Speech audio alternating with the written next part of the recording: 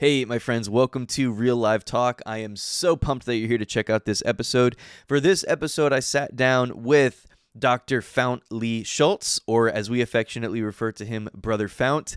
Brother Fount has a bachelor's in religious studies, a master's in Greek and church history, as well as a PhD in the Hebrew language and literature. Brother Fount has served as professor of Bible and theology on 4 different college campuses, including Elam Bible Institute from 1981 to 2004, which happens to be my alma mater. Currently the Dean of Academic Affairs since 2007 for Nation to Nation Christian University, and author of several books, including Invitation to Intimacy, The Father's Love series, and t-shirts and overcoats. And here's something that I think is really cool. Brother Fount has been in ministry for more than 6 decades at this point.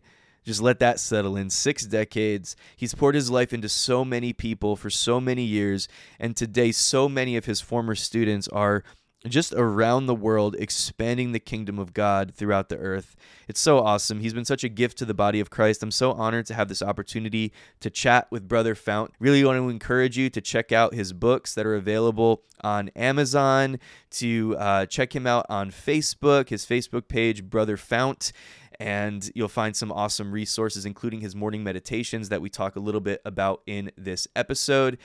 This episode, I really believe, can really bring true change and transformation into your life. We got into some stuff about identity, about our concept of the Father, not having preconceived notions of God, or when we recognize that we have preconceived notions of God, because the truth is we all do, that we stay sensitive enough to the Lord, even asking simple questions like, God, what have I missed? What am I missing? What are you saying to me through your word? What is it that they've taught me or that I've learned that isn't exactly all there? What is it that you want to do? In other words, staying sensitive before the Lord and allowing the truth of his word to really direct and govern our lives. There's so much value here. I'm excited. If you get anything out of this, I think you're going to get a lot out of it. But if you get anything out of it, if you'd consider subscribing, liking, sharing, leaving a review, all of that will help this channel continue to grow so that we can reach more and more people with transformational conversations like this one. So thanks again for being here. Now let's go ahead and jump into this conversation with Brother Fount. Brother Fount, appreciate you, sir. Thanks for being here. Thanks for doing this with me today. I appreciate the invitation. I'm looking forward to it.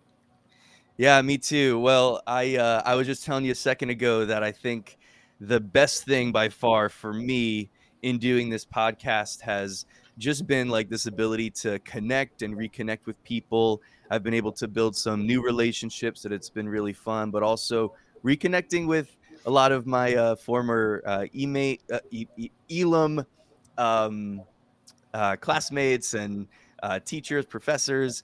And you and I, we just narrowly missed each other at Elam. I believe your last year was 2004. My first year was 2004, so we were just about 3 months apart there. But we had an opportunity to meet each other. I'd always heard a lot about you, just kind of being around Elam people and stuff like that. And my wife and I had a chance to meet you and your wife, Linda, while you guys were in Mexico. For I think it was a weekend with a pastor's event, a pastor's retreat or something like that. And Yes, it was. So anyway, it's awesome to reconnect with you, sir, after all these years. How are you guys? How's life and how's the family? We're doing very well, growing in the Lord. Awesome. Well, look, that's so awesome. I've been, as I've been preparing for this interview, for this conversation, I've been checking into a little bit more some of the resources that you have available.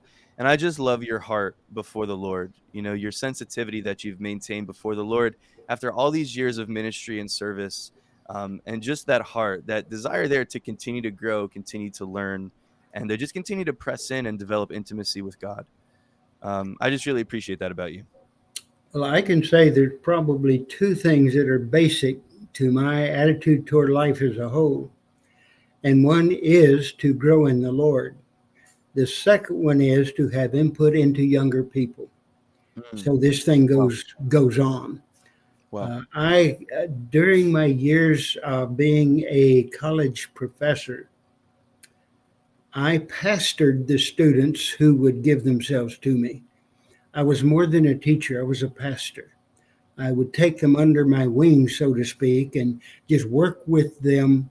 And there's not many, I mean, percentage wise, who would come to me. Others, they're in the class, they're getting what they want. But those that wanted, I would call it discipleship or coaching, or just help to work through issues. That is what I enjoyed even more than teaching. That's awesome. Well, I wanted to ask you about that actually, because that is something that I definitely noticed even in like your interaction with me leading up to this podcast. And I know that this recent video project that you did that's out there now, where you collaborated with some of the younger guys. I just had this in my mind. It really seemed like that to me was something that was really important to you, It is. connecting with the younger generation. How important do you think that is just in general for the body of Christ, for like the merging together of the different generations as far as pursuing Christ and really the pursuit here of making him known and pursuing the kingdom of God here on earth? I think without it, Christianity would die. Wow. That's how important I think it is. Because if it doesn't go to the next generation, it's not going anywhere. And the Lord has commissioned us to take it to the next generation. We're not just commissioned to do stuff in our life. We're commissioned, I think, by the Lord and empowered by His Holy Spirit to help others come even more into God than we have. I really love it when my students go farther than I have gone. Isn't that great? It is awesome.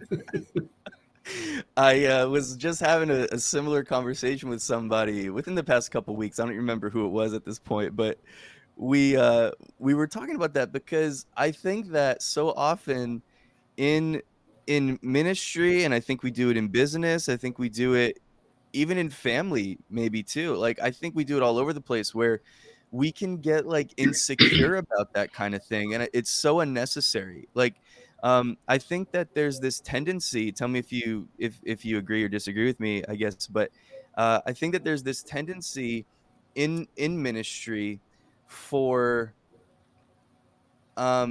leaders that have gone before to kind of like hold back those that are coming up. And I think that a lot of it hinges on insecurity, whether it's that, what you just mentioned, the insecurity of, well, I don't want them to go beyond me, or if it's, I don't want them to like destroy what I've built.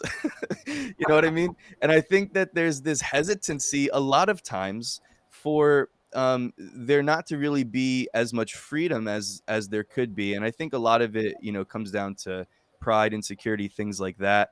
But it just moves my heart so much when I see somebody who's just willing to release and to send and to partner and to have like that sort of like crossing those generational lines. And I just think that it's so important, like you said, but I do think that it's something that is lacking a lot of times. Yeah, I could give several examples of this where my students have really gone far beyond. If you don't mind me taking some time to talk Please. a little bit about a story. I had a student named Brick Cliff in 1981. And my heart, from 1957, when the Lord came to me and called me to be a teacher, where I was, I just assumed I was called to be a missionary because, that's just where I was at the time. But I knew I was called. Anyway, I came back to get an education. My purpose was to prepare to go to mission field. I was never able to go because before I finished my education, I received a call to go teach at a college. And so I went on, finished my education, etc., and master's degree, and then the PhD. And basically, I have never applied. Now, this comes as a surprise to many people. I have never applied for a position at a school. They call me, would you come? Huh. Only one of them, after I got there, he said, well, for our records, we really need an application. Would you make But I was already hired and teaching before I did that. I've never applied for a Wow. position. So my life has been totally led by the Spirit of God. But in my heart, from the beginning, was missions. And I watched my students go out and begin to have an impact in Africa, in Mexico, Guatemala, Colombia, et cetera, et cetera, et cetera. Just one of my former students had a tremendous impact in China and still has an impact in China. But Brick Cliff did 20 years of mission work. He started out in the Congo, and because of the problems, he had to come out. So he went to Mexico for a while. When he could get back, he went to Congo, and he was pushed out of there again. But during that time, he got a vision for what is now Nation to Nation, Nation 2, and that's the number 2, Nation Right. to Nation Christian University. So he began to record teachings, and he makes them available free to third world pastors. I mean, free. Yeah, it's awesome. Which means there's not a lot of income other than people who contribute to it. Anyway, Yeah. I loved what he was doing. I saw it, but I could never connect to be in the right place at the right time to record for his school, which I really wanted to do. And I hope I'm not taking too much time with this story, but No, it's you're an good. important This is story great. that just illustrates how my life has gone. I had enough frequent flyer miles he was in Harlingen, Texas at that time, to fly down and stay for a week at his expense, but I fly myself down there to record. And so I called him on the phone. He agreed. We set up the date. I went down there, and I'm in front of the camera 8 hours a day, every day for 5 days of the week, recording Old Testament survey, recording, I don't remember which ones I did, and I've done some since. But about the middle of the week, he took me out to lunch. And he said, Brother Fount, would you be willing to be the academic dean of this school? And I said, Brick, you know me better than that. I have zero ability as an administrator. And I use this phrase, I can't even administrate my way out of a paper bag. My industry, they're almost non-existent. I can administrate a teaching, but not stuff. Anyway, he said, oh, we have an administrator. We don't need, all I want, this is cute, I love it. All I want is your name, because you're known, and your credentials, because they're genuine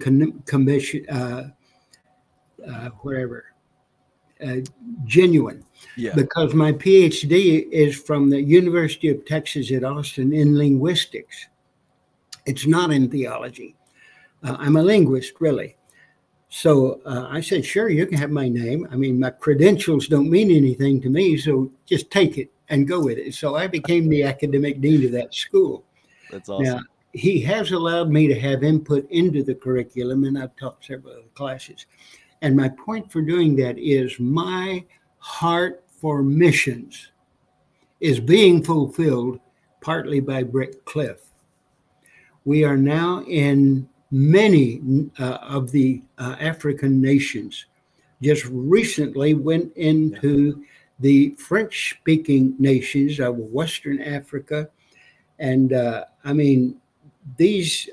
we are raising up churches and changing the face of Christianity in the areas where we are. And I just look at that and I say, wow, I didn't get to be a missionary, but I'm doing it. So that'll just give you an idea of what I mean when I say I love raising up the next generation. Yeah. And Brick is one of them. Well, that's awesome. I mean, so I actually a little while back I had Tim and Sarah Outlaw Oh, did on the you? show. Yeah, so I got a chance to talk to them and hear a little bit about the inner workings of Nation to Nation and stuff I like that. also I also missed Sarah by 3 months. She Right. Yeah. came to Elam Yep. in the fall when I left in the spring. And so Yep. I missed her. I told her, I said, well, I heard you were coming, so I left. But yeah, Well, Sarah, at and least then as long as it wasn't because of me, that's yeah, all that no, matters. right, So yeah. right, right. Yeah. So that's well on that. I think that that's really cool how God is like, you know, God cares about those desires that we have inside of us, and sometimes He'll lead us in a certain direction, and we might think that we're not fulfilling everything or that we're not going to have an opportunity to do all the things that we really want to do, but God is so good at orchestrating our lives and connecting us with the right people and shifting our seasons in such a way that he's able to bring those things out. And so you said like there's part of you that's, this call to missions that's being fulfilled in this way that probably what well you just said it wasn't the way that you thought in your mind that it was going to be, but God is so good at just directing our lives in that way where he's able to get us to those places that he's called us to and those things that he's put inside of us if we'll just learn to trust him and really just follow his leading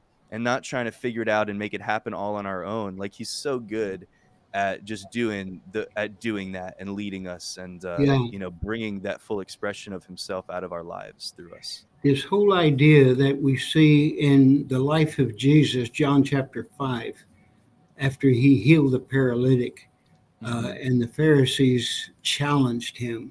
Yeah. He said, Son can do nothing on his own accord, but only what he sees Father doing. Father do. Yeah. And that is a theme that I think we need to get a hold of. I cannot do anything except what Father is doing in me, through me, for me, and for others.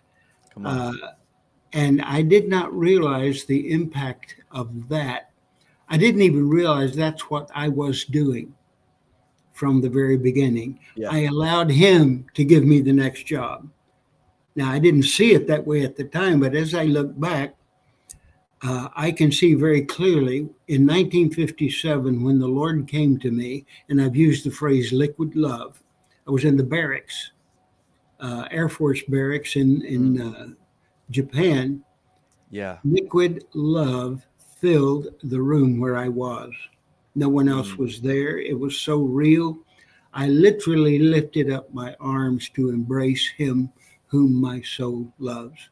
And that was so real. And at that time, as I look back, there was a promise. Now, I didn't have the words at that time, but I see it very clearly.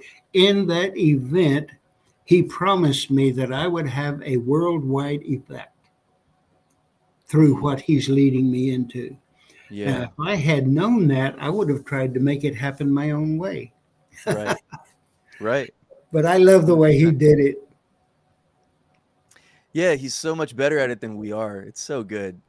Could you actually go into that experience a little bit more? I've actually heard I've heard people talk about your story actually, about your call to the ministry. So all the way back in Japan in 1957, but I've never heard it from you and I've never heard, so maybe just like get Yeah, into a little bit more detail around that about how God called you that day, that I night. love talking about that. So that's good. Thank you for that question.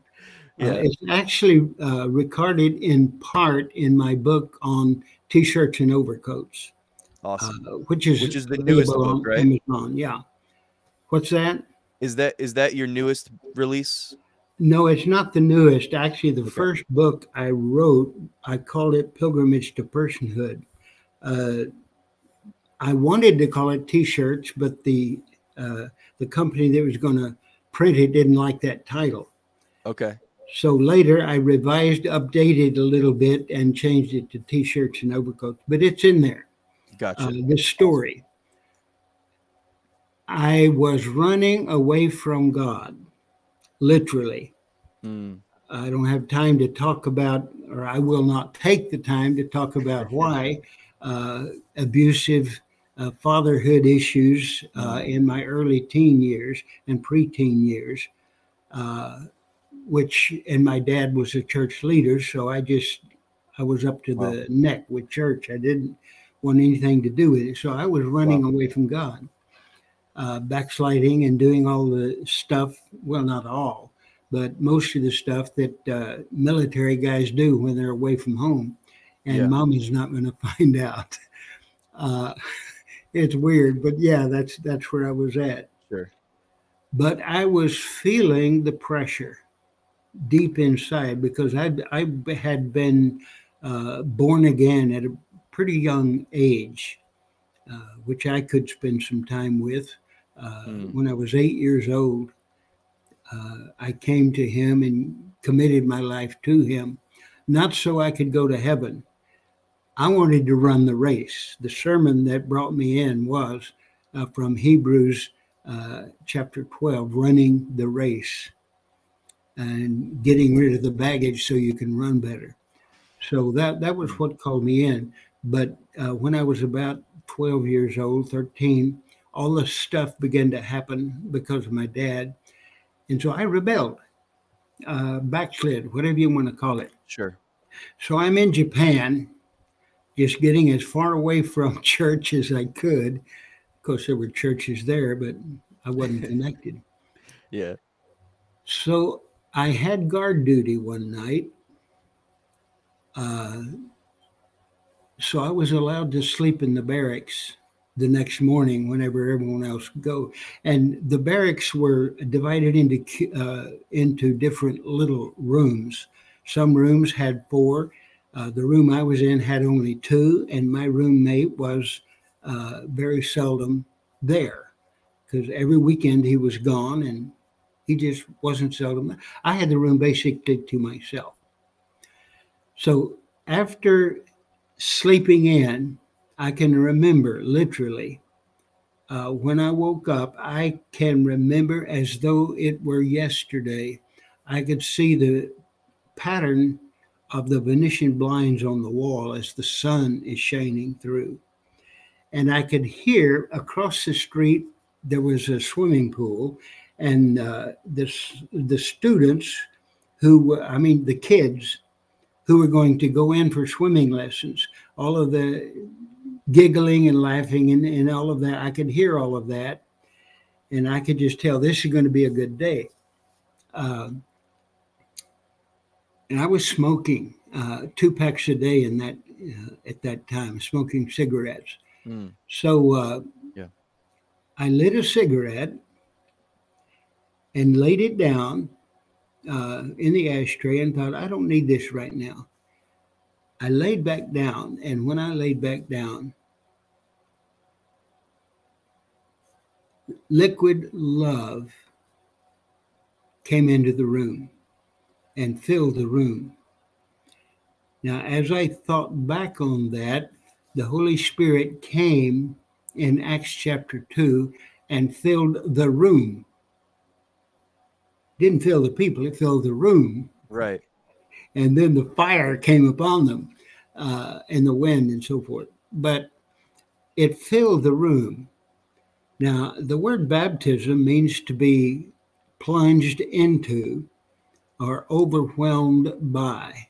And Yeah. I was overwhelmed by the love of God. Mm. It was so real. Literally, I lifted up my arms to embrace. I was lying on my back on the bunk. And as I lifted up my arms to embrace him, my hands came together and I thought, man, I hope no one looks in. They'll think I'm weird. Who are you hugging? But I didn't care. It was very real. Now,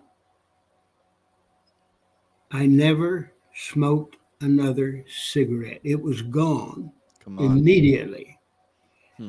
And the very next Sunday, there was a group of Christians who met together off base for a church, and the men took turns preaching. So I joined that group, started going to church, and after a very short time, it was my turn to share the word. So I preached my first sermon in 1957, and I can remember the sermon, Romans chapter 8. There is therefore now no condemnation for those who are in Christ Jesus. The law of the Spirit of life in Christ Jesus has set me free from the law of From the sin and law of death. sin And I and death. talked about all of that. And the law of sin and death pulls you down like gravity. And the law of the life in Christ Jesus is like overcoming gravity with submitting to Mm. aerodynamic laws, and the Yeah. aerodynamic laws in the spirit will lift you up and the enemy will bring you down. I preached it. Now, I knew nothing. The church I was raised in never mentioned the Holy Spirit, except it wrote the Bible and went back to heaven. Gotcha. Yeah. Gotcha. So I did not know what this was. I just thought I was a good preacher. Well, anyway, uh, that was my first sermon. And from that time forward, I knew God had something for me and had to do. I bought a motorcycle in Japan and just began to run all over Japan. And I've been places a lot of airmen have never been, or military men, back in the hills and so forth. I learned enough the language where I could get by. Anyway, that changed my life. Mm. And that experience is still with me. When I start talking about it, I'm there again. I'm there. It's awesome. And when I share it, the power of testimony, Yes. Duke, the power of testimony is it invites other people to Mm. enter into the same experience you've had. So I just challenge those who are listening, speak up. Tell people what God has done for you. Give examples. He did this and I received that. And glory to God, things are different. And that's an invitation which some people Yes. will respond to and others people will fight. Yeah. And I've had more than one experience of being basically kicked out of a church because even though I was in a leadership position, kicked out of a church because uh, I was following the Spirit and they didn't see Mm. it. That's a long Right. story, which we Yeah. don't need to go into. So Yeah. there's the story. Well, I love that, and I love what you're saying about testimony, and I think that when we have those experiences with God that really mark our lives, that really become uh, call them defining moments, or those experiences that we have with God that we can look back on, and that we recognize like something changed, something shifted in me in this moment, and I think that it just developing that history with God, I love the reality, and I think about this a lot because the reality that Christ lives in us. And so, I believe that there's a level of his presence that we're always in because we carry him with us because he's always there. But it's one thing I think that very often we don't live conscious, we don't live aware of the fact that he's so close, right? But then Right. also that there's these moments where he just turns up the pressure and he just reveals himself to us in a new way, in a powerful way where his presence just becomes overwhelming, or he speaks to Hmm. us in a way, or different experiences that we have as we walk through our life with Christ, but how he just reveals himself and impacts our lives in a way that again, I love what you said there about a testimony. um and it's there's a difference between, I think that there's a reality where we can get stuck on the testimonies of the past, you know what I Yeah. mean? And not allow that to translate into something new.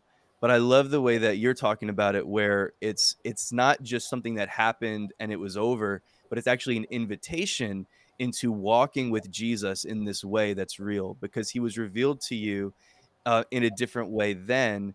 But it also, the testimony of Jesus is the spirit of prophecy. So it prophesies to us. It prophesies about his goodness, and it shows us what's possible, not just for me because I had an experience, but for others as well.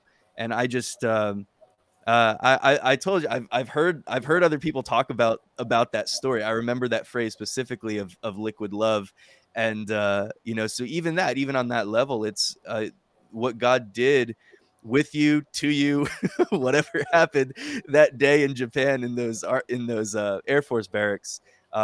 It's made its way around the world, and God has even impacted the lives of others through that. And I think that that's the key, is looking at what God has done both in our lives and in the lives of others, even in scripture, like in what God did in the lives of people in scripture, and recognizing, okay, this is whatever this is, whatever this experience was, it wasn't just an experience and it's over, but it actually reveals your nature to me so that it becomes something that I can pursue. Not that I'm pursuing the experience itself, but I'm pursuing you because I know Right. that this is what you've made available to me. Right. One problem of testimony, and I'll just give an example of this, and this probably comes from roughly, that would be 1971 or two, three, right in that early 70s. Uh, had been filled with the Spirit by this time. Actually, I was filled in the Spirit in Japan. I just didn't know that was what it was, but I had Wow. adopted it and accepted it uh, roughly 1970, 71. But I prayed for a fellow professor. He was in the music department. He was a good friend of mine. And I prayed for him to receive the baptism of the Holy Spirit. And after it told, he says, "Wow, that was like hot lead was poured into my head and went all the way down to my feet." And I mean, that's different from liquid love. Yeah. Sounds a little But more he intense. shared that testimony. And then later I was praying for someone to receive it. And they said, "I didn't feel any hot lead." Come on. And I had to say, look, it's not about hot lead and it's not Yeah. about liquid love. It's Yeah. about receiving Him. It's Yes. Him in whatever way He wants to come. So there's a danger in testimony. However, Right. testimony, and I want to change the word to report, and I have a reason for that. Uh, my emphasis, my focus from the very beginning, just because of my nature and my makeup, the way God put me together, I love words. I love studying the meanings, deeper meanings. I wrote my master's thesis on the relationship between logos, word, and rhema, word. That was my Uh-huh. master's thesis. And I almost It's a wish big I could one. rewrite it because it today it looks like a work of a kindergartner to me. Uh, but it was accepted, so it must have something about it. Yeah, I'm sure. Uh, but I discovered that the word rhema, I mean, the way most people, but logos, rhema, logos is the Bible, all that, that is nonsense. I mean, it Mm. has its place, but Mhm. the relationship, there are some areas where both logos and rhema, either one could be used depending on what the author is trying to say. If he's talking about the content and the meaning, he'll use logos. But if Mm. he's talking about its effect, he will use the word rhema. Wow. And for example, in Mark's story of the woman with the issue of blood, it says she heard a report, or she heard reports, plural, and decided if she would touch the hem of his garment, she would be healed. The word rhema, she heard a testimony. Yeah. He healed me. She heard another testimony, report. He healed me. I had this, I don't have it anymore. And that testimony stirred faith within her. Romans chapter 10, faith comes by hearing a rhema, a Right. report about what Christ has done for you. Right. That's not the way most people read that text. Yeah. But faith comes by hearing a report where someone said, Jesus did this for me. So, whenever we make a testimony, we need to point to him rather than this happened to me. It needs to be all Come on. about him. Yeah. Yeah, absolutely. That's so good. Yeah, I think that we can for sure get caught up on it's funny because I can even look back on my life and some of the most profound experiences that I've had with God at the time, they did not feel great. Like where some of the ways where God has revealed himself to me. Um, there's been times where I'm not sure if I'm even going to explain this properly or not. Maybe I shouldn't have. I probably just dug a ditch for myself, but but we'll see what happens. Um, like I remember having some experiences with God where in the moment God was going after something in me that I was holding back from him. And in a very loving way, but also in the way that a father can be loving and stern at the same time, where God let me know very, very clearly that I was holding something back from him, an area of my life, an area of my heart that he wanted. And I remember, one time specifically where it scared me so much that I hid from God for about a week and hid from God. Like I was in ministry, I was having, times of prayer corporately. I was doing all these things. I was leading worship. I was doing all these things. Back then I was leading worship like every single day. And so I was doing all these things, but in my heart there was like this thing where I was just like, I'm not letting you in. I'm not letting you in, God. But through that process, he was so kind and he was so faithful. And he took me to a place in the scriptures that so illustrated to me what I was going through and the problem that I was having. He brought me to a passage about David and um, in a 2 Samuel chapter 7, and he was just showing me my heart and showing me some things about myself. And anyway, I came out of that experience with such a deeper love and affection for God, and more so understanding His love and affection for me. But it started off in this place where it was like it it felt it was tough. Like it felt like no, but it was because of me not wanting to let go of something, me not wanting to surrender to him and give him control. And so even with that, like I think that like that's not something that somebody would look at and say, oh, I want that experience. Because it wasn't, one of those, it wasn't liquid love. You know what I mean? But it really was the love of God, It him was showing me love. how It much he just, loves me. yeah. But it was a difficult experience at the time for me because of where my mindset was. But it's still one of the I cherish that experience, that entire week where God was just kind of chipping away at my heart on that issue. I cherish that probably more than any other experience that I've had because um, just looking back on it and seeing how kind and how faithful he was in that, it just brought me to a totally different understanding of his nature, you know? Right.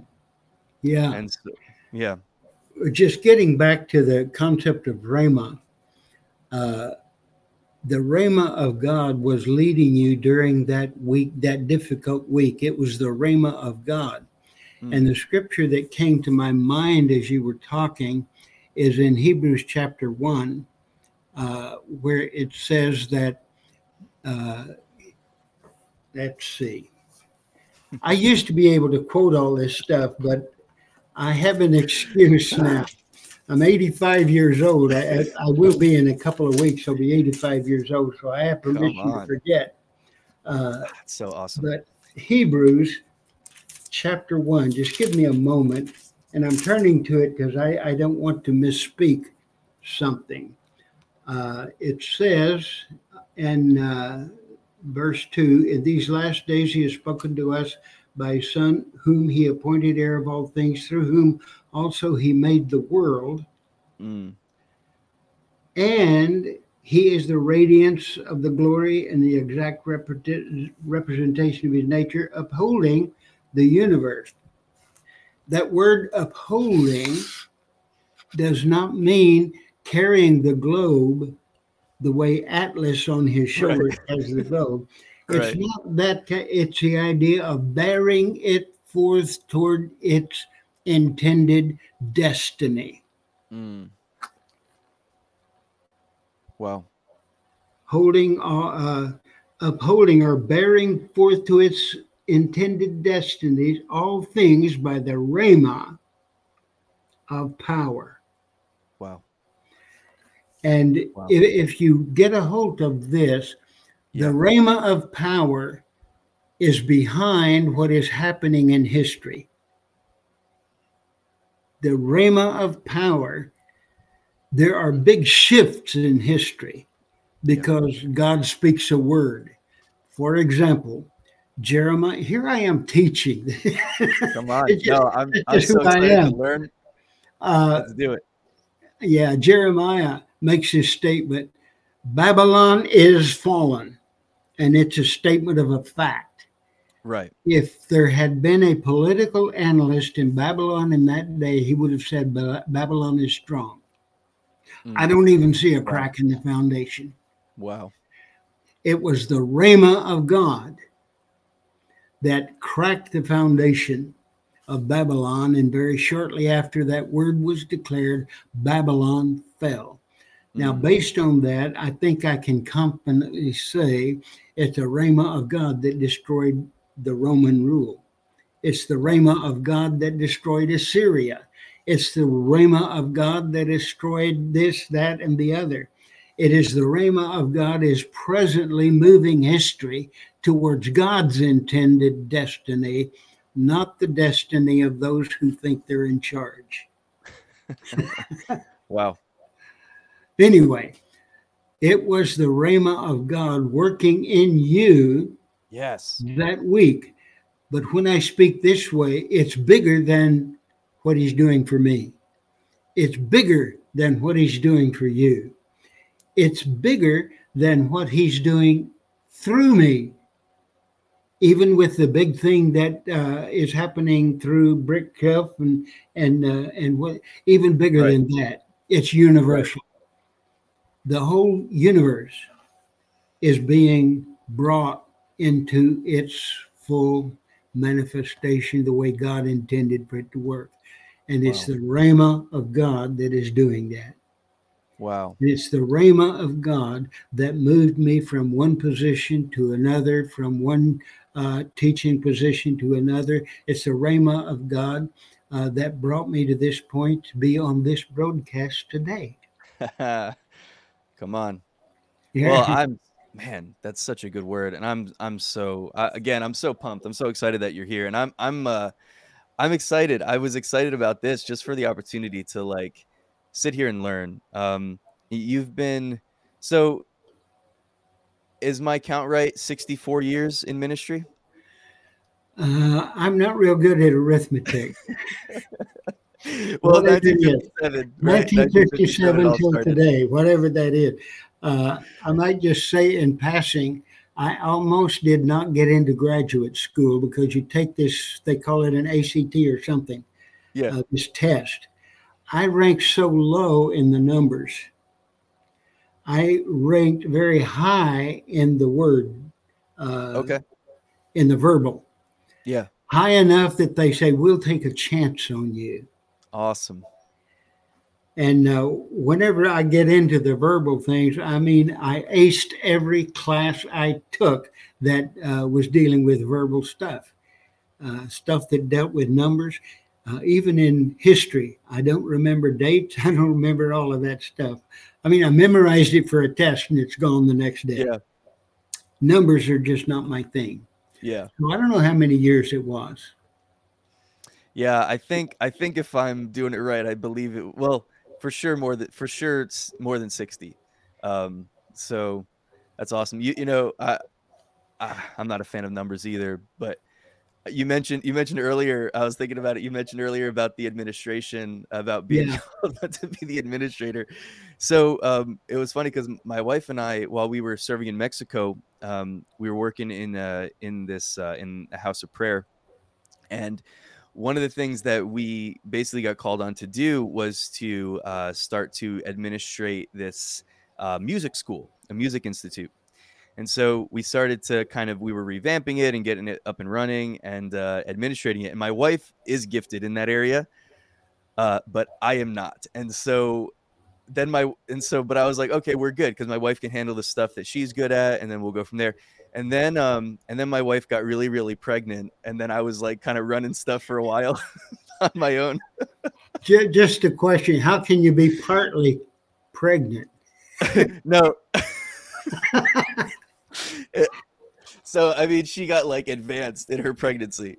Okay. And yeah, she wasn't ever partially pregnant, but as soon as she started getting like more toward closer to the end, it was yeah, there was like a few months there where I was I had to put on that administration hat, and I was just like so lost.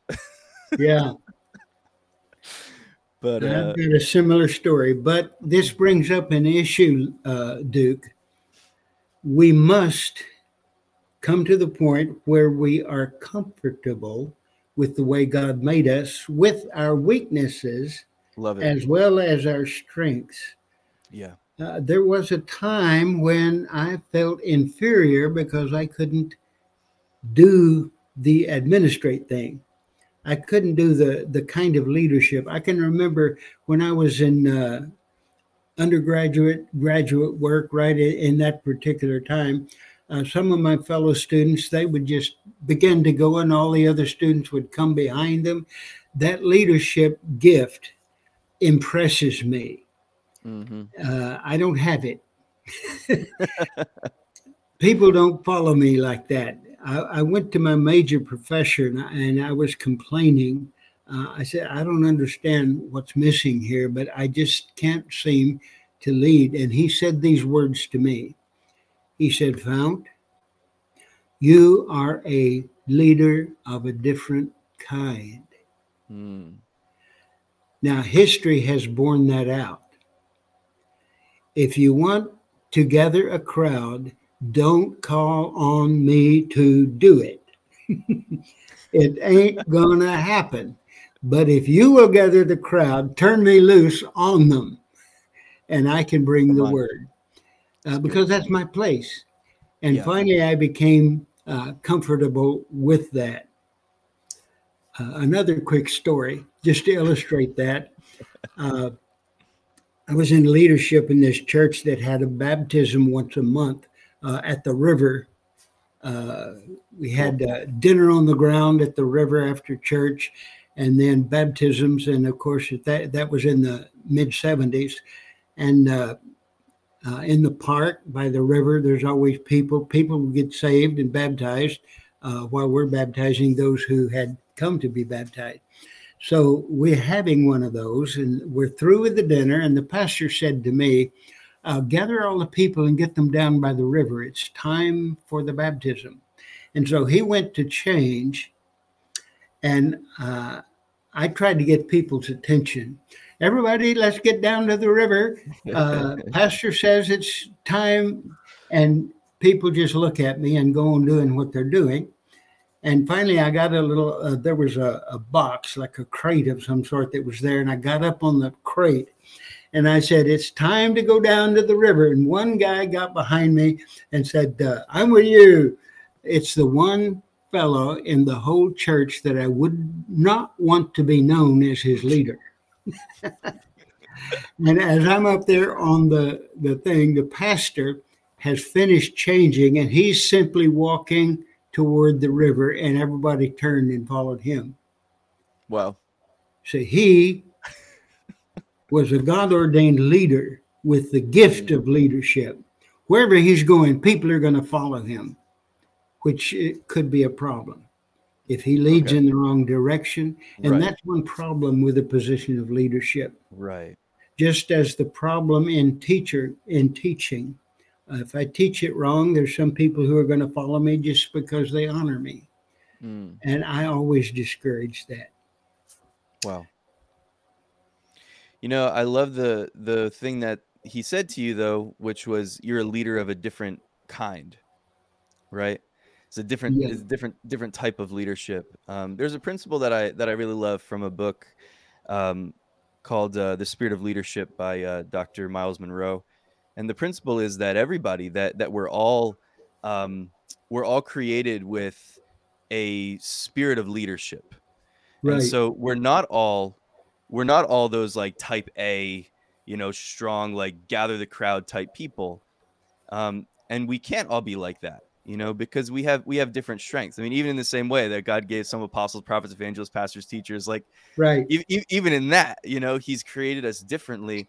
And I think that if we would stop trying to be something that we're not, to your point, I think that if we were to stop trying to be something that we're not and trying to be like somebody else and trying to be like this minister, this ministry that we respect, and trying to, live out our vision or our purpose through somebody else, then I think that we could experience just a lot more freedom, a lot more joy, a lot more growth, a lot less burnout and things like that.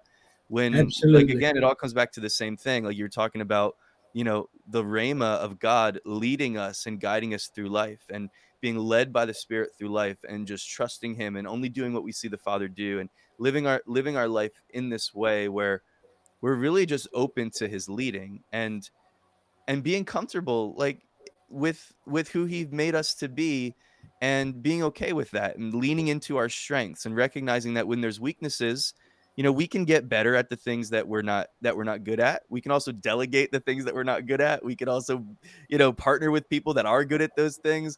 It doesn't have to be like we don't have to fit into a certain kind of box in order to be successful as leaders. I love what you're saying there. Right. Yeah. Um, so, all right, how maybe I shouldn't ask you this question because I don't want to get you in trouble. You so I keep going back, but I just want to cover the bases here. So, Japan, 1957, Air Force barracks. You have this incredible experience with God. He calls you. You start preaching right away. And then you come back, and then basically you get into your academic studies and things like that. At what point did you meet your wife? Okay. When I came back, I had 1 year of college before I went to the Air Force.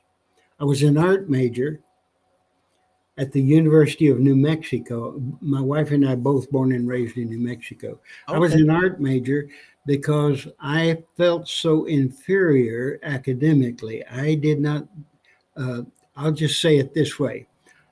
I was ranked in the top 15 of my graduation class in high school. There were 19 students.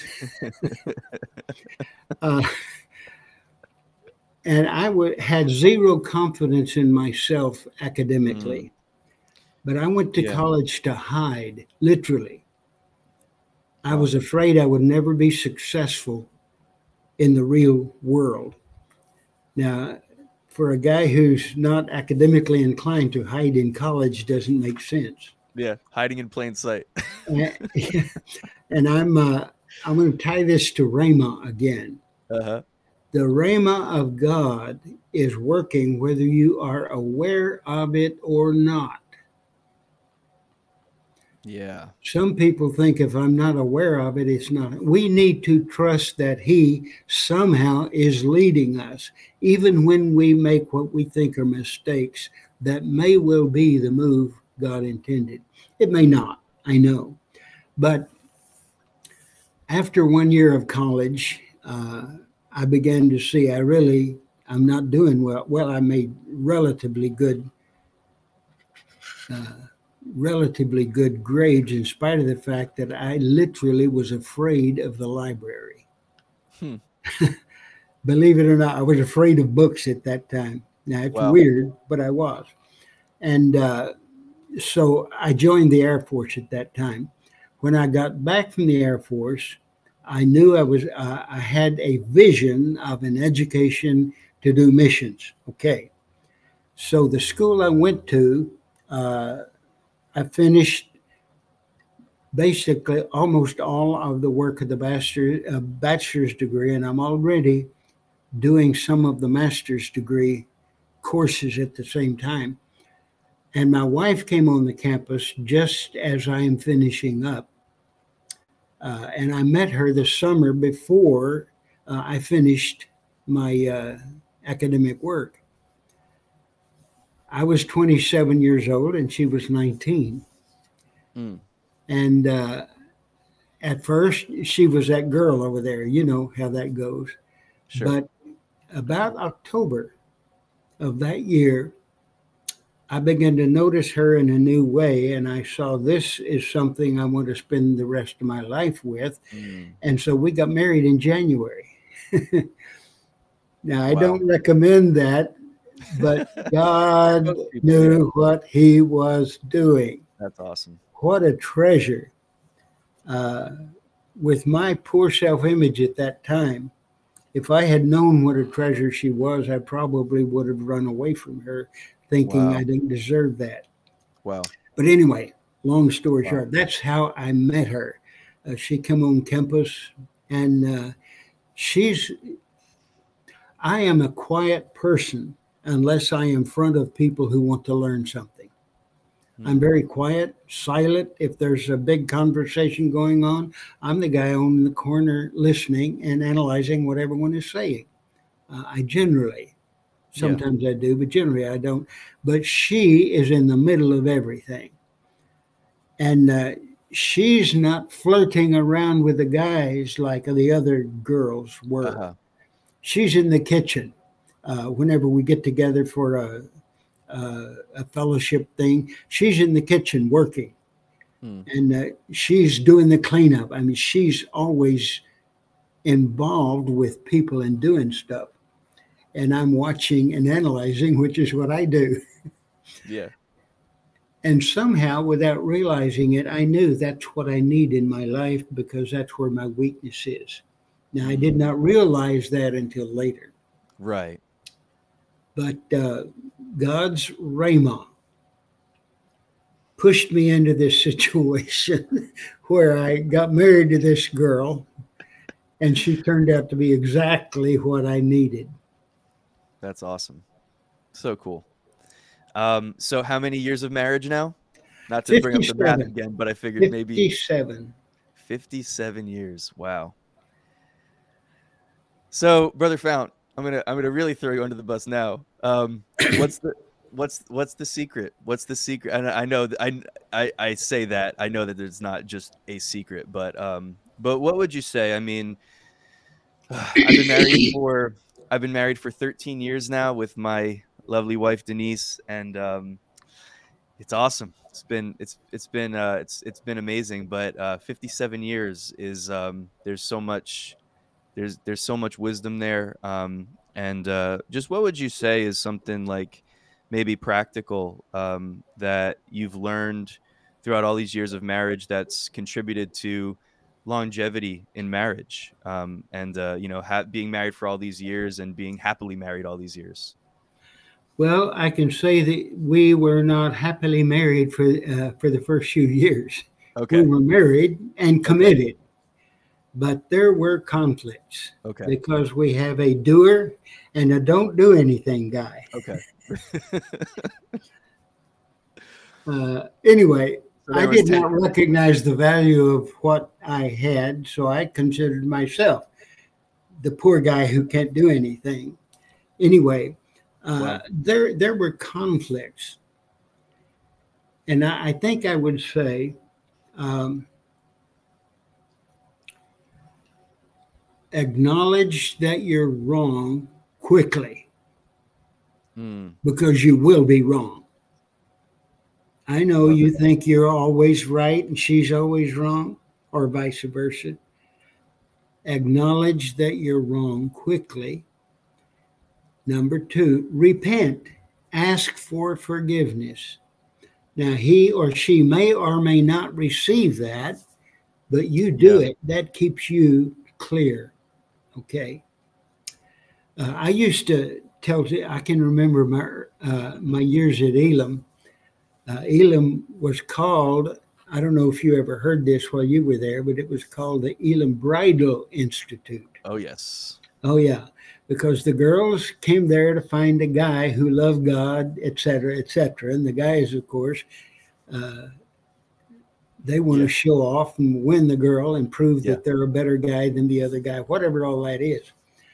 And I used to say to the students, marriage is a trap.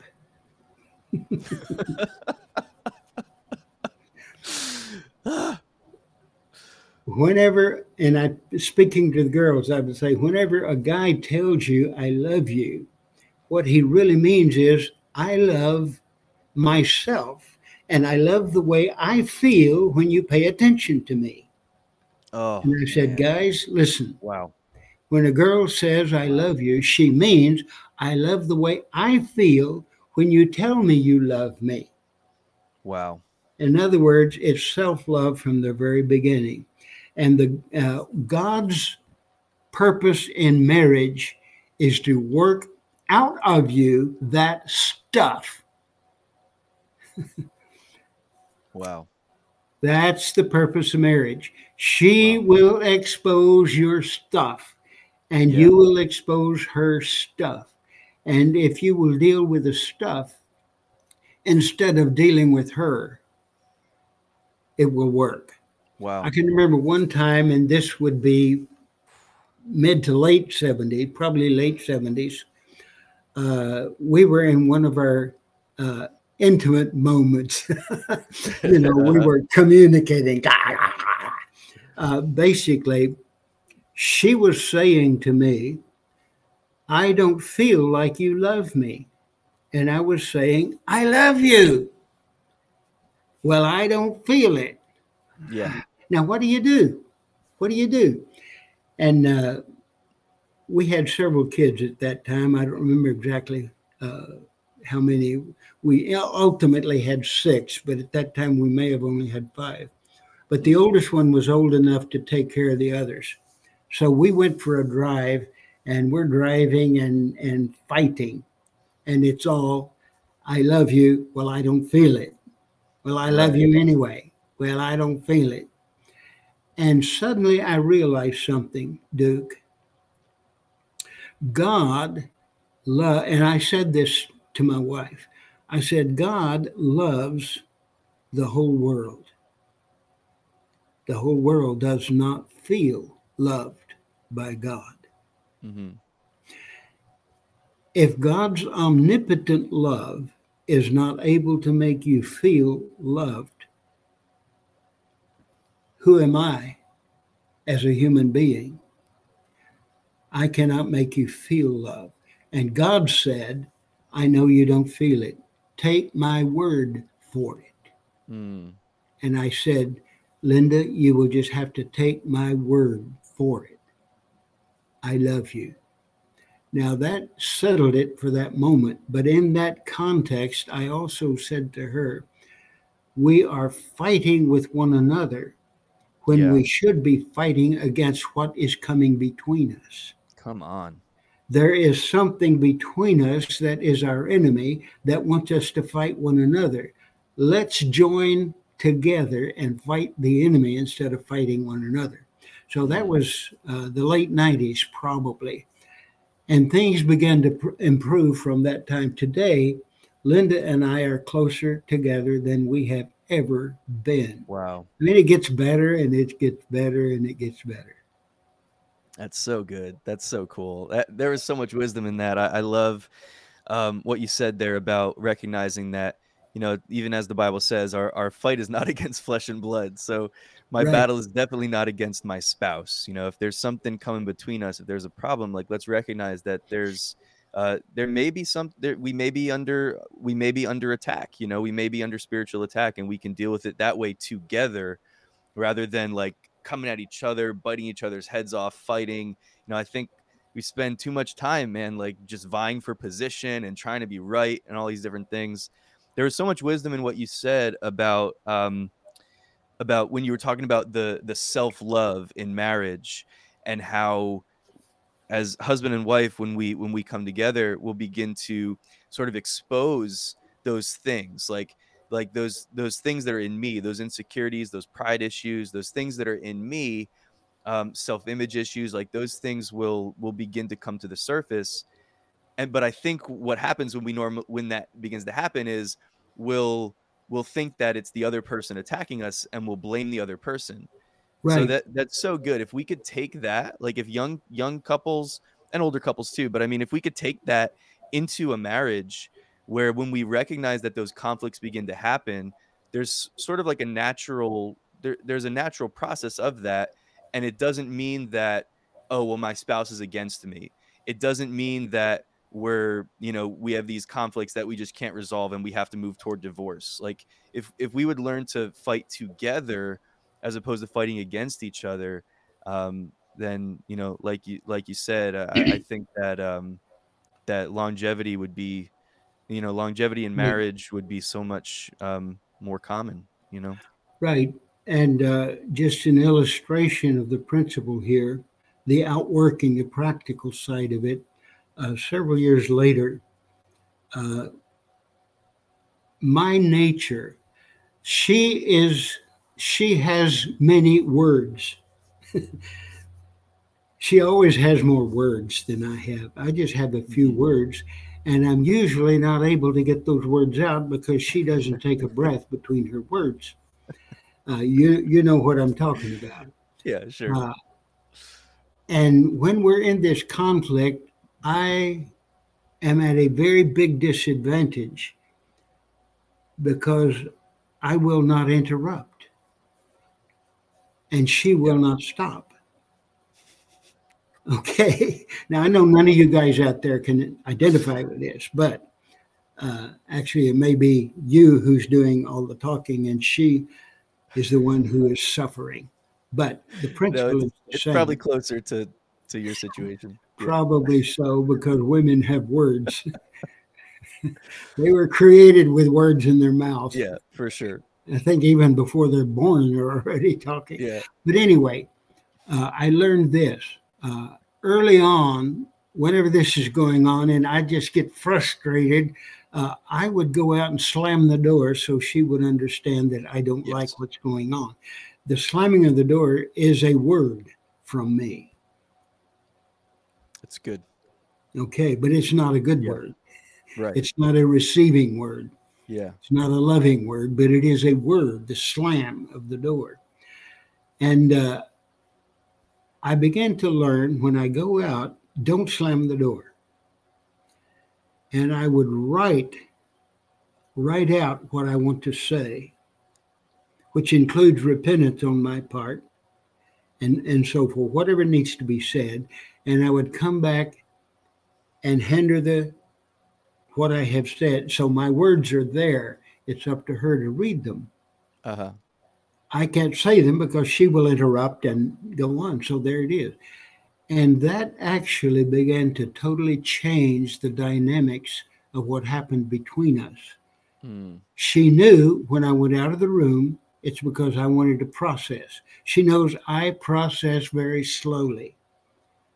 She processes so quickly that she even interrupts herself. She will stop in the middle of a sentence and jump two sentences forward and talking about what she did Yeah. process it so quickly. Uh, so she would read what I have and then she would respond verbally to what I've said. And that totally changed the dynamic of our relationship. Wow. And we've come to the point now where I don't have to write it out. Believe it or not, she actually listens to me now. Look at Jesus. Yeah. And it's the Rhema word of God that has brought us to this point. Come on. That's so good. Well, I appreciate you sharing that and just, sharing some of those experiences. I wanted to ask you too, because something that you mentioned a couple times that I've been thinking about. You mentioned your self-image, how back in the day, at the beginning of your marriage, the beginning of your walk with the Lord, and of course, the beginning of your ministry, and then of course before that, growing up, sort of having this sort of skewed image of yourself and not recognizing, your value and your worth. Um, how would you say, if you can, maybe remember something or some of the things, Like, how would you say that God started to shift that and to turn that around? Okay, that's a good question. And this is related to the logos concept of word. Mm, Uh, I began to discover that if I would take statements from God through Scripture, and I began to say with my mouth what God says. come on. And when I first began to learn this, we lived just, say, 3/4 of a mile from the campus where I taught, and I would walk. And with every step, I'm quoting scriptures. And this is self-image scriptures that I am more than conqueror through Christ who strengthens me. Yeah. I can do all things through Christ who strengthens. I am more than conqueror. I can do all things. And I would just quote these scriptures with every step for half a mile, 3/4. I don't remember how far it was. And the quoting of those scriptures with my mouth, I was establishing the truth in my own life.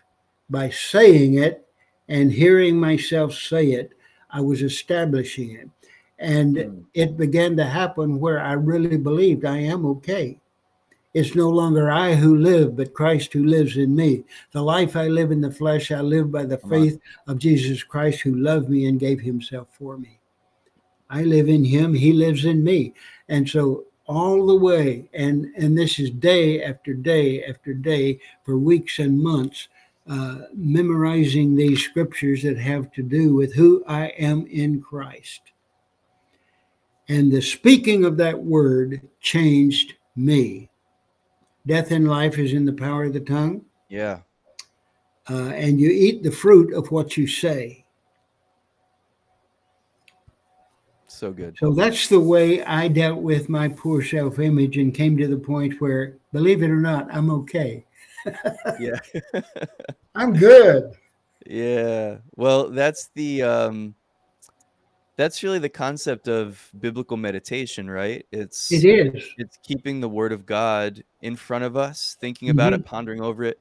Because the thing is, if we don't meditate on you said, I need to hear his words coming out of my mouth, or Exactly. say with my mouth what he says, I think is the way you said it.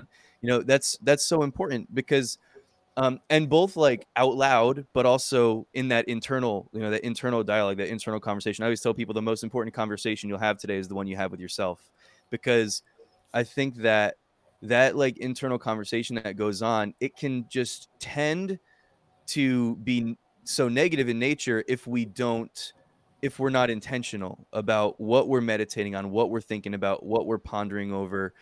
And yeah, just like taking the word of God. So for anybody that might be dealing with a lie of the enemy, whether again it's an attack on your self-worth or on your value, if you don't think that God loves you enough, if you think that your problems are too big for God to handle, if you're in a financial crisis, a health situation, a health crisis, whatever it might be, like finding logos, finding words from God, finding scripture, finding what God says, God's heart, the things that the things that God has spoken, the things that God has declared, taking some of those things, taking some of those promises and meditating, quoting them, learning to memorize them, recite them back to yourself, talk to God about them, engage with God, over these promises that he's given you.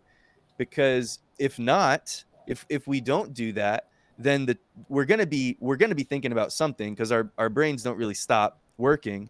So if I'm not meditating on his word, then I'm probably going to be meditating on something negative.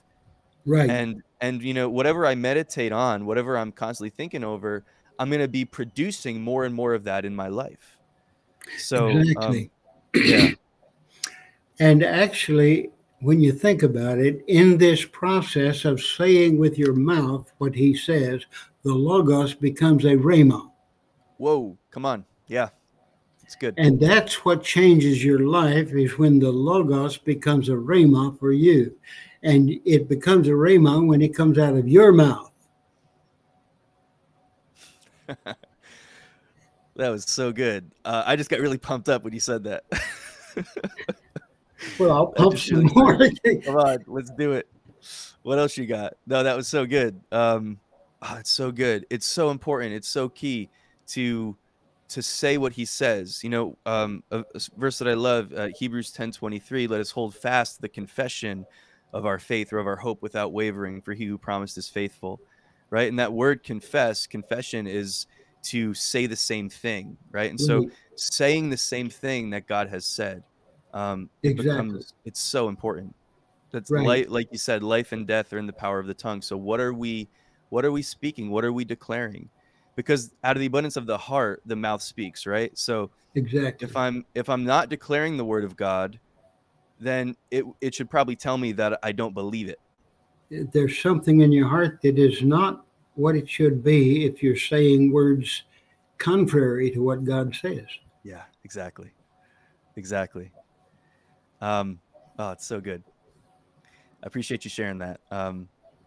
So I wanted to ask you a little bit about, before we ran out of time and all that. I wanted to ask you. Just wanted to bring this up about your the morning meditations. So there's this fairly new, right, project that you've been working on. Could you just tell us about those morning meditations that you've been releasing? Some of them are, a lot of them are video thoughts and some short, like brief videos that you've been releasing on Well, your those Facebook page. videos are something that Joe Courtney and his videographer have done.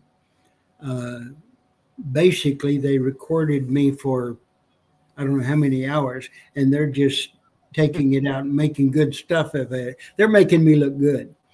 But I put a post every morning on Facebook, which is my morning meditation, and I call it morning meditation. And I've done that probably for 10 years. I don't know when I began it. Those are all backlog on Facebook. I don't know if you can access those or not, but they're there. Yeah, yeah, they'll I come up. Whatever I'm wrestling with in the present is going to come across on my Facebook morning meditations. Hmm. And actually, I have already too many friends on Facebook, so I recommend that those who are interested in those go to the Brother Fount website, which Onward Ministries website is becoming Brother Fount website, Okay. and Hmm. it's becoming Brother Fount's Yeah. meditations. But if you go to that uh, page on Facebook, Brother Fount, and just follow that, you'll have those available. Love it. Um, and then I wanted to go back to something that well, okay, I did that thing where I was getting ahead of I was processing too quickly. I got ahead of myself in my thoughts. One of your books, so The Father's Love, right? Yeah, And there's multiple volumes. right. Are there three? Three. Three total, right? So in the first volume, I was reading in your book, and I was reading about there's this theme that you talk about how our beliefs about Jesus influence how we respond to him. And Exactly. I wanted to bring that up. It kind of goes along with what we were just talking about a second ago. How important is it in my life as a believer? How important is my concept of God, as Okay. far as the actions that I take and the way that I, pursue him, the way that I pursue the things that he's called me to do? How important is that in my life as a believer, as a son of God, my concept of my heavenly Father? I actually, in the book, deal with what I call preconceived notions. And I use the image, uh, which, if I were a really good artist, I would draw a cartoon picture of this. But you have a cartoon character of a girl with a cartoon balloon above her, and she has a picture of a knight in shining armor. Mm. And the guy standing in front of her looks like a loser. Okay. And that is a preconceived notion. And any parent who has a teenage daughter who thinks this loser is a They're all knight in losers, right? shining armor. If you have a If you teenage daughter, try to they're all tell her he is not he's not shining, he doesn't have an armor, he's a loser, she yeah. will reject you and accept him. Wow. That's how strong those are. Yeah. And many parents have learned that with their own daughters or sons in seeing something that looks so good to the son or the daughter. And it may not be a person, it may be a whatever. You know, Sure. if I would do this, then I'll be Mr. Wonderful. Preconceived notion. Mm. So we have to back up behind what I'm doing and what I'm thinking. Now, how does this apply to the Gospel of John, Father's love, which is 3 volumes? That is basically the essence of what I'm looking for in the Gospel of John. How does Jesus help these disciples get rid of their preconceived notions? Because every one of them think he's going to drive Rome out to the sea. Right. Every one of them, even to the night, to the day of his crucifixion. Why did Peter pull out his sword? He thought, it's beginning. Come on. Why did Judas betray him?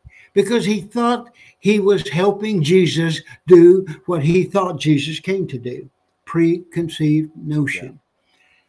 Yeah. The disciples did not get rid of their preconceived notions until after the resurrection when the Holy Spirit came.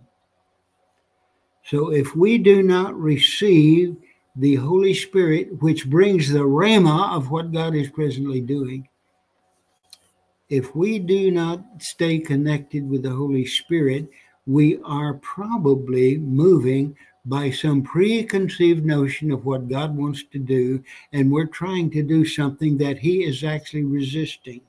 Mm. Wow. And so, like, what would you say for you? Was there anything in your life that's been particularly helpful in terms of maybe it's just something practical? I know a minute ago, like we did, I asked you about, sort of how the Lord led you through that process of overcoming some of those issues with your own self-image and your idea of your own personal worth and value.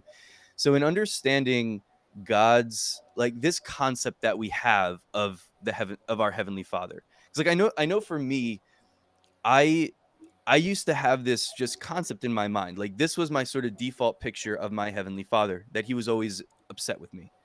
That like even in the early years of my ministry, that no matter what I did, it wasn't really good enough. And I Right. just had this like my sort of picture of God when I thought about God was like this sort of like angry, like arms crossed or like his back turned to me kind of a thing. I lived like that for a long time without realizing it, without knowing how to articulate that.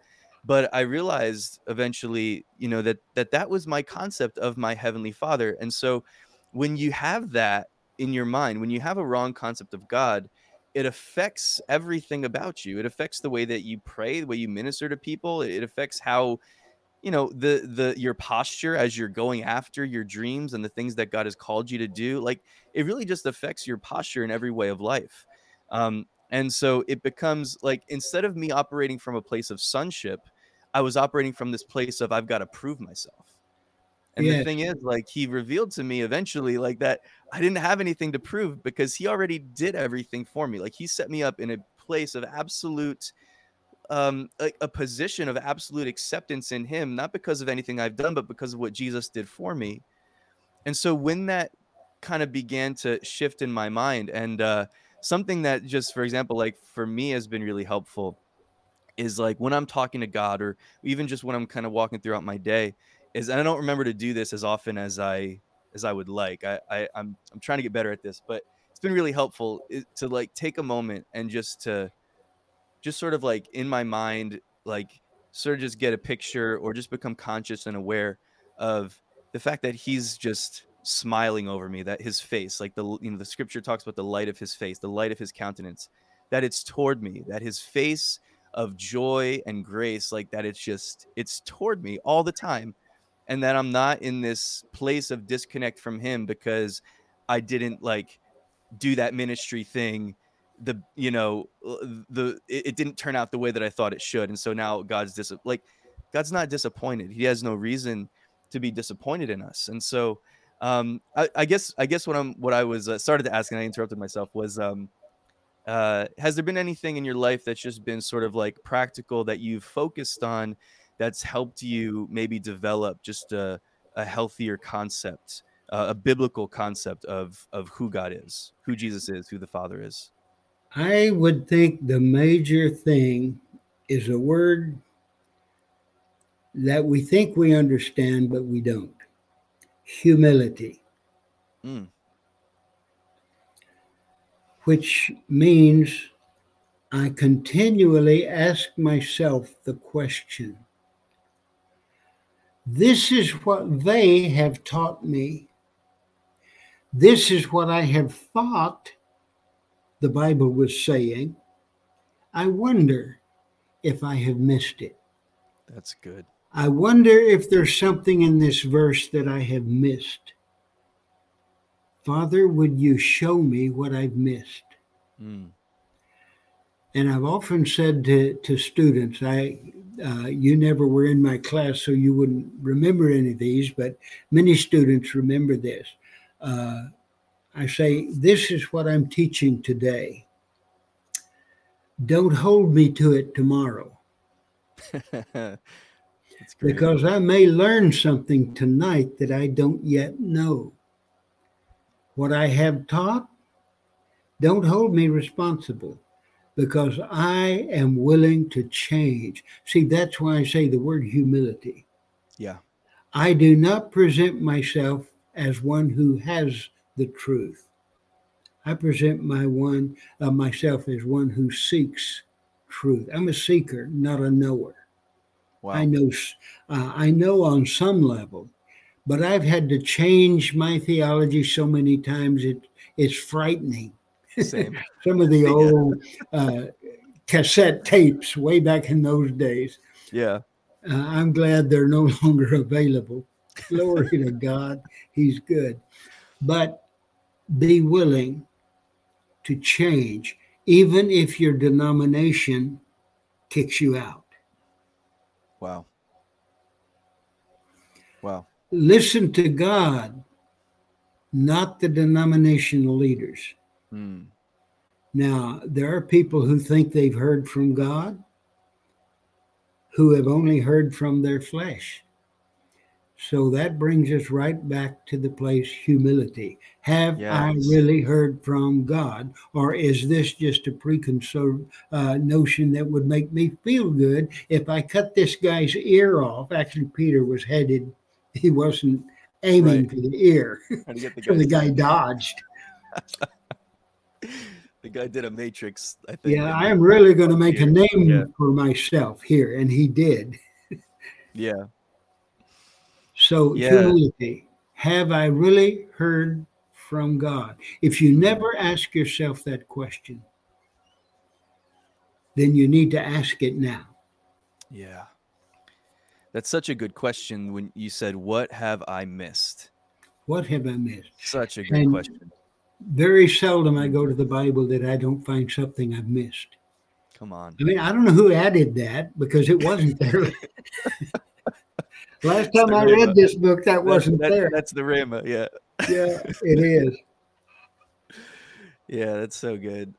Imagine if it seems like that was such a big issue in the thinking, or the religious thinking of the Pharisees, was they had it all together, right? They thought they knew everything. Right, They thought they didn't have, there wasn't that that approach of humility to, okay, well, right, maybe there's something here. It was just completely, and yeah, when we close ourselves off to learning right. and to growth, we just stay, we stay where we are, and I think we get more religious than anything else, and yeah, I love that you said that. Just it's such a good question. What have I missed? Well, And just see, having that openness before the Lord. Yeah.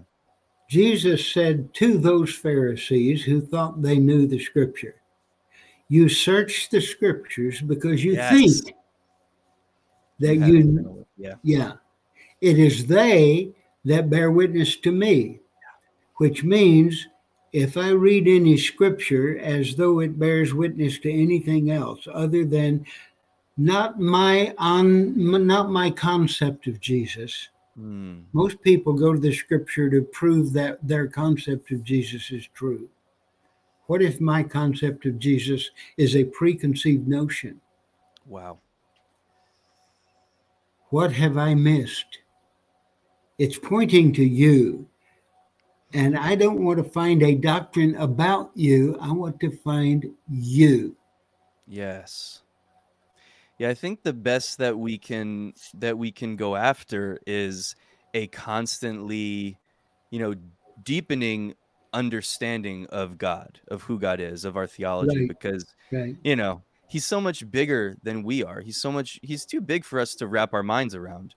And so, I have a friend who was on a podcast a while back, and he was like, whatever concept you have of God, like all of us, whatever it is, like it's in a box. We've Yeah, all got God in some kind of a box, and the point is that, like, to maintain this humility before the Lord, so He can constantly, like, again and again shatter that box, and move us to a new place. I don't think we'll ever get to that point of, oh, I understand God now. I understand God yeah, perfectly. No, but as long as we maintain that hard attitude toward him, of openness and continuing to seek after him. Like you said, I don't consider myself one who has totally understood the truth, but I do consider myself one who is seeking after the truth. exactly. Yeah. And like you said, the scripture, it always points to Jesus. And if Yeah, it's not pointing us, if we read the book and it's not pointing us to Jesus, if it's not pointing us to deeper revelation of Jesus, then we're reading it wrong, right? that's correct. That's correct. Not a doctrine about Jesus, but Jesus himself. Yes. Yeah. Yeah. So can I ask you this? I want to ask you two just sort of lighthearted questions, and then we'll start moving toward wrapping this up. Okay. Would you be interested in telling me if you have one, what your favorite book of the Bible is? I've been asked that question many times while I was teaching, and my answer is always the same. Whichever one I'm presently teaching. I knew you were gonna say that. I don't know why. I had a feeling.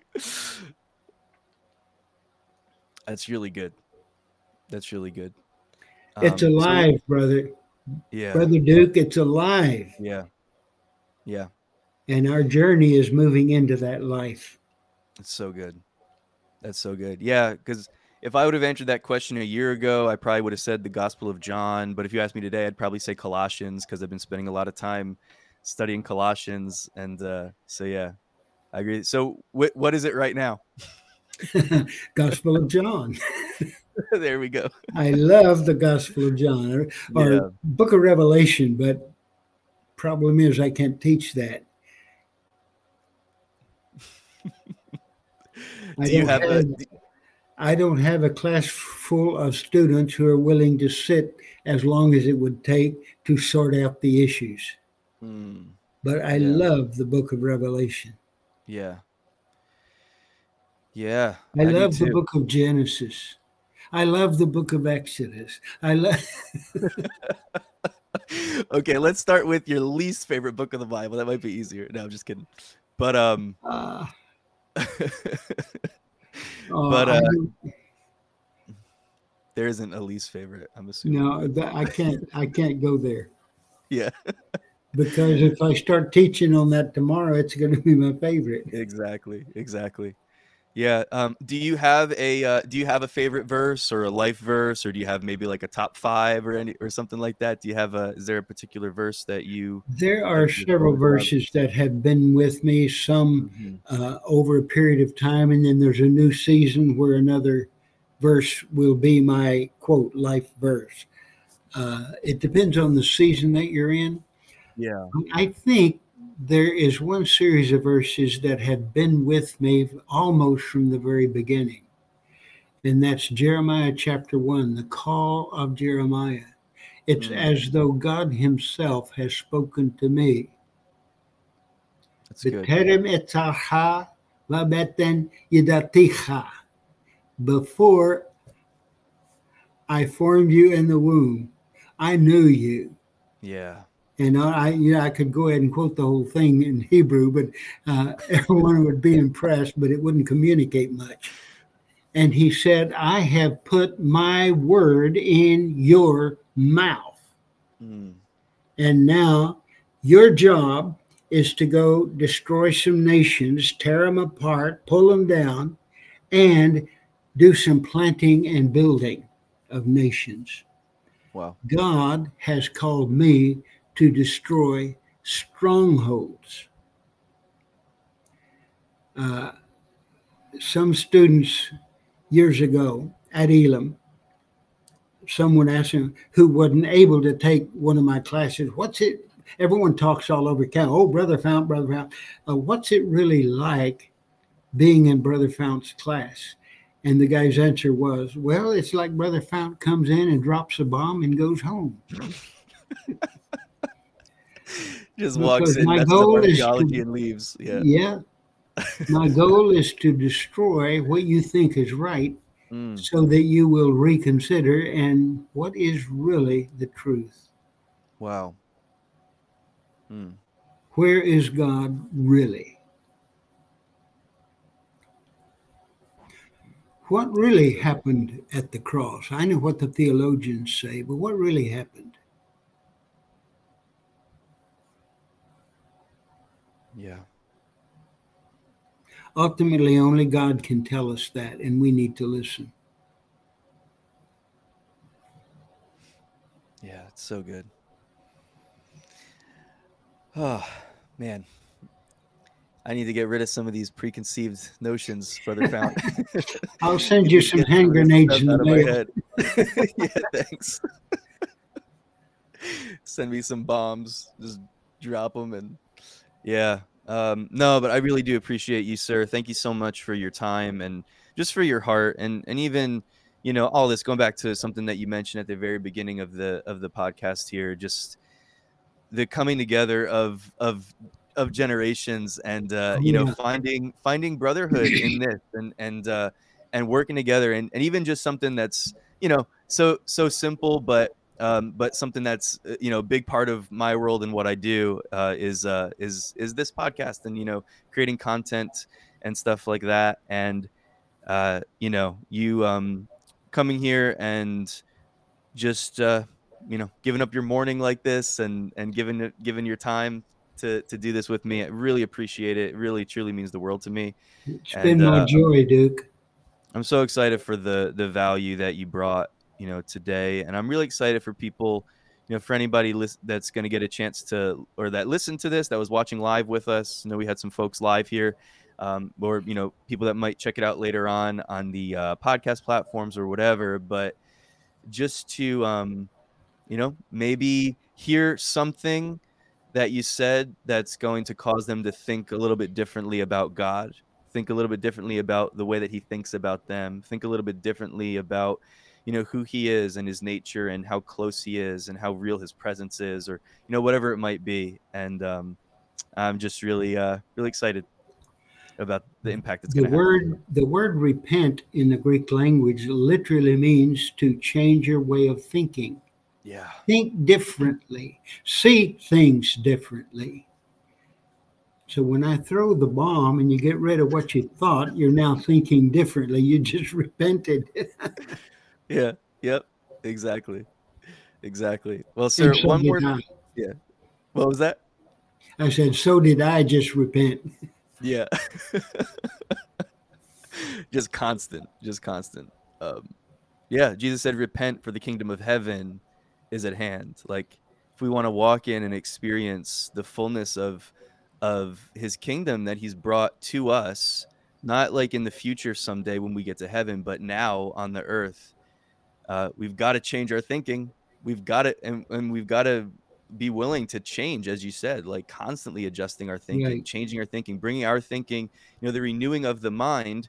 The perfect renewed mind would be the mind of Christ, right? So constantly, just coming more into alignment with his way of thinking, and Right. that's where everything changes. That's where transformation happens.